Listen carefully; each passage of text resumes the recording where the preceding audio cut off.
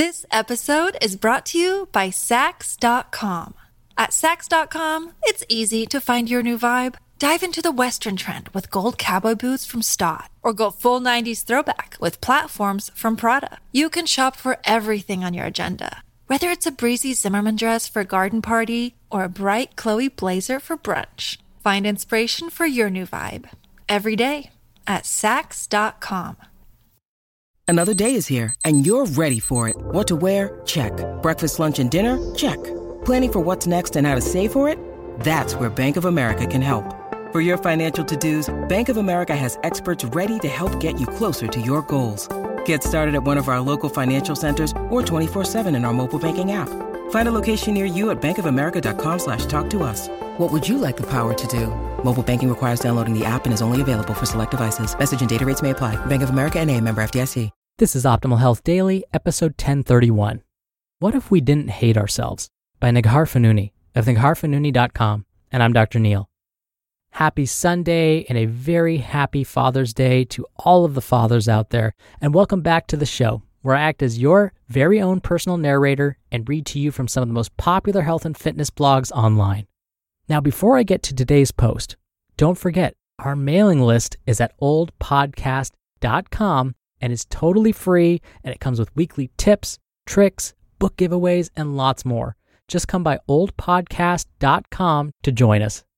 But for now, I'm sure you're eager to hear from regular contributor Neghar Fonooni, so let's get right to it and start optimizing your life.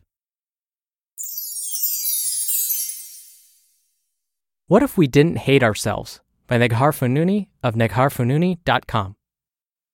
What if we obsessed over the things we love about our bodies instead of the things we so desperately want to change? What would happen? Would it be so terrible and unrealistic to shift our focus away from our perceived flaws and onto the fact that we are all completely amazing right this second? I posted this on Facebook last week, and most of the responses, per usual on my page, were in sync with the vibe. In the current social climate we're experiencing, permission to be who we are instead of who we're supposed to be is both rare and crucial. We have more than enough forces in our lives telling us we aren't good enough and we need to be better than our best. We don't need to do it to ourselves. We don't always give ourselves permission to love ourselves. So I strive to be the kind of person who uses this platform to offer that permission.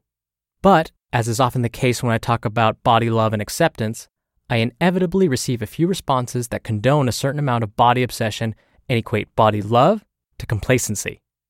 Many people think that loving your body is giving up on it, and obsessing over your flaws will help you change them.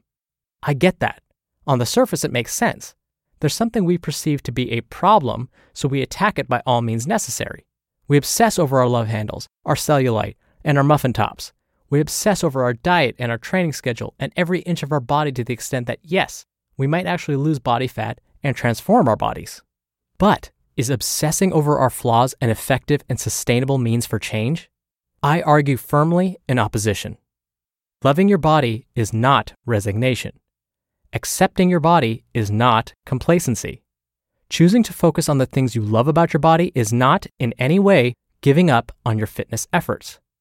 Instead, I have found in my 15 years as a fitness professional that approaching your fitness endeavors from a foundation of love, gratitude, and radical self-acceptance is actually a much more sustainable and far less miserable experience. Standing in front of the mirror and saying, "I love my shoulders," or "I have killer quads," is not going to make you stop exercising, is it? Calling your attention to your strengths and superpowers won't make you decide to just give up and stop evolving, will it? Shifting your focus towards what you love about your body won't suddenly prompt you to abandon your healthy lifestyle. What this shift in focus will do is, 1, allow you the latitude to treat your body with love and respect. 2, give you the energy you need to be present in your life and approach fitness and nutrition with gratitude and enthusiasm. 3, consistently improve in a sustainable manner that doesn't question your self-worth. And 4, grant you the freedom to embody your fitness intentions in a way that does not challenge your value system. Obsessing over your, quote, flaws in an effort to change them, on the other hand, will typically cause you to, 1, yo-yo, rebound, binge, and restrict. 2, never feel good enough. 3, miss out on the beauty and magic of the process. Number 4, regard fitness and nutrition as a means to an end rather than a way of life. Number 5, encourage destructive perfectionistic tendencies. And number 6, make the entire fat loss process miserable. So yes, while oftentimes obsessing over the things you want to change about your body might give you a laser focus to do so, how is that going to affect your internal resources, your quality of life, your sense of self-worth? Do you want to show up in the world energized, inspired, and grateful? Do you want to love the way you eat and the way food makes you feel? Do you want to crave movement because of its many emotional and physical benefits? Do you want to believe that yes, while you may want to transform your body, you aren't constantly obsessing over it, and as a result, missing out on the rest of your life? That's what shifting your focus towards love will allow you to do. That's what it means to embody self-love. It doesn't mean you become complacent and stop living a healthy lifestyle. It doesn't mean you say, F it, and start eating donuts every day for breakfast and frequently skip workouts. It means that when you look in the mirror, instead of thinking, I'm so disgusting and I need to lose my belly fat, you think, that's a powerful, beautiful, capable body, and for that, my gratitude is overflowing.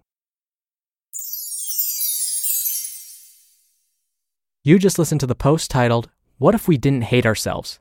By Neghar Fonooni of negharfonooni.com. We're driven by the search for better, but when it comes to hiring, the best way to search for a candidate isn't to search at all. Don't search, match with Indeed. Indeed is your matching and hiring platform with over 350 million global monthly visitors and a matching engine that helps you find quality candidates fast. Ditch the busy work. Use Indeed for scheduling, screening, and messaging. 93% of employers agree Indeed delivers the highest quality matches compared to other job sites. One of the things I love about Indeed is that it filters out incompatible applicants. So when you're hiring, the process is much faster, and you only have to consider applicants that are already likely to be a great fit. And listeners of this show will get a $75 sponsored job credit to get your jobs more visibility at Indeed.com/health. Just go to Indeed.com/health right now and support our show by saying you heard about Indeed on this podcast. Indeed.com/health. Terms and conditions apply. Need to hire? You need Indeed. This episode is brought to you by Sax.com. At Sax.com, it's easy to find your new vibe. Dive into the Western trend with gold cowboy boots from Stott, or go full 90s throwback with platforms from Prada. You can shop for everything on your agenda, whether it's a breezy Zimmermann dress for a garden party or a bright Chloe blazer for brunch. Find inspiration for your new vibe every day at Sax.com. Dr. Neil here for my commentary. I am definitely not perfect like I've shared with you before. And in fact, I'm one of those folks who tends to be more critical of himself. When I look in the mirror, I always tell myself, wow, your shoulders are really, really small. Why can't you get bigger shoulders? And so my wife will hear me talk about my smaller shoulders and how I feel like they look out of proportion. And so it was really funny. Out of the blue the other night, we weren't even talking about my body shape or her body shape or anything. She goes, you know why I think your shoulders look smaller? It's because your triceps are too big. After letting the shock of, okay, where did that statement come from, kind of subside, I said, okay, looks like I've got to be working more on my shoulders. So the very first thing the next morning, I went to the gym, and guess what body part I worked the whole time? You guessed it, my shoulders. And so after reading this post, I said to myself, wow, I do this all the time, and that's not good. I can't wait to try some of these techniques that Miss Fonooni mentioned here in her post. I saw a picture of myself from about 10 years ago. It was me at the beach, so I didn't have a shirt on. I was in my trunks. And I went, wow, you know what? I have come a long way, and I need to be proud of that. All right, that'll do it for today. Thank you so much for being here. Thank you for sharing this show with someone. Thank you for listening every day. I hope you have a wonderful rest of your weekend. And again, a very happy Father's Day. I'll be back here tomorrow as usual, so I'll see you there where your optimal life awaits.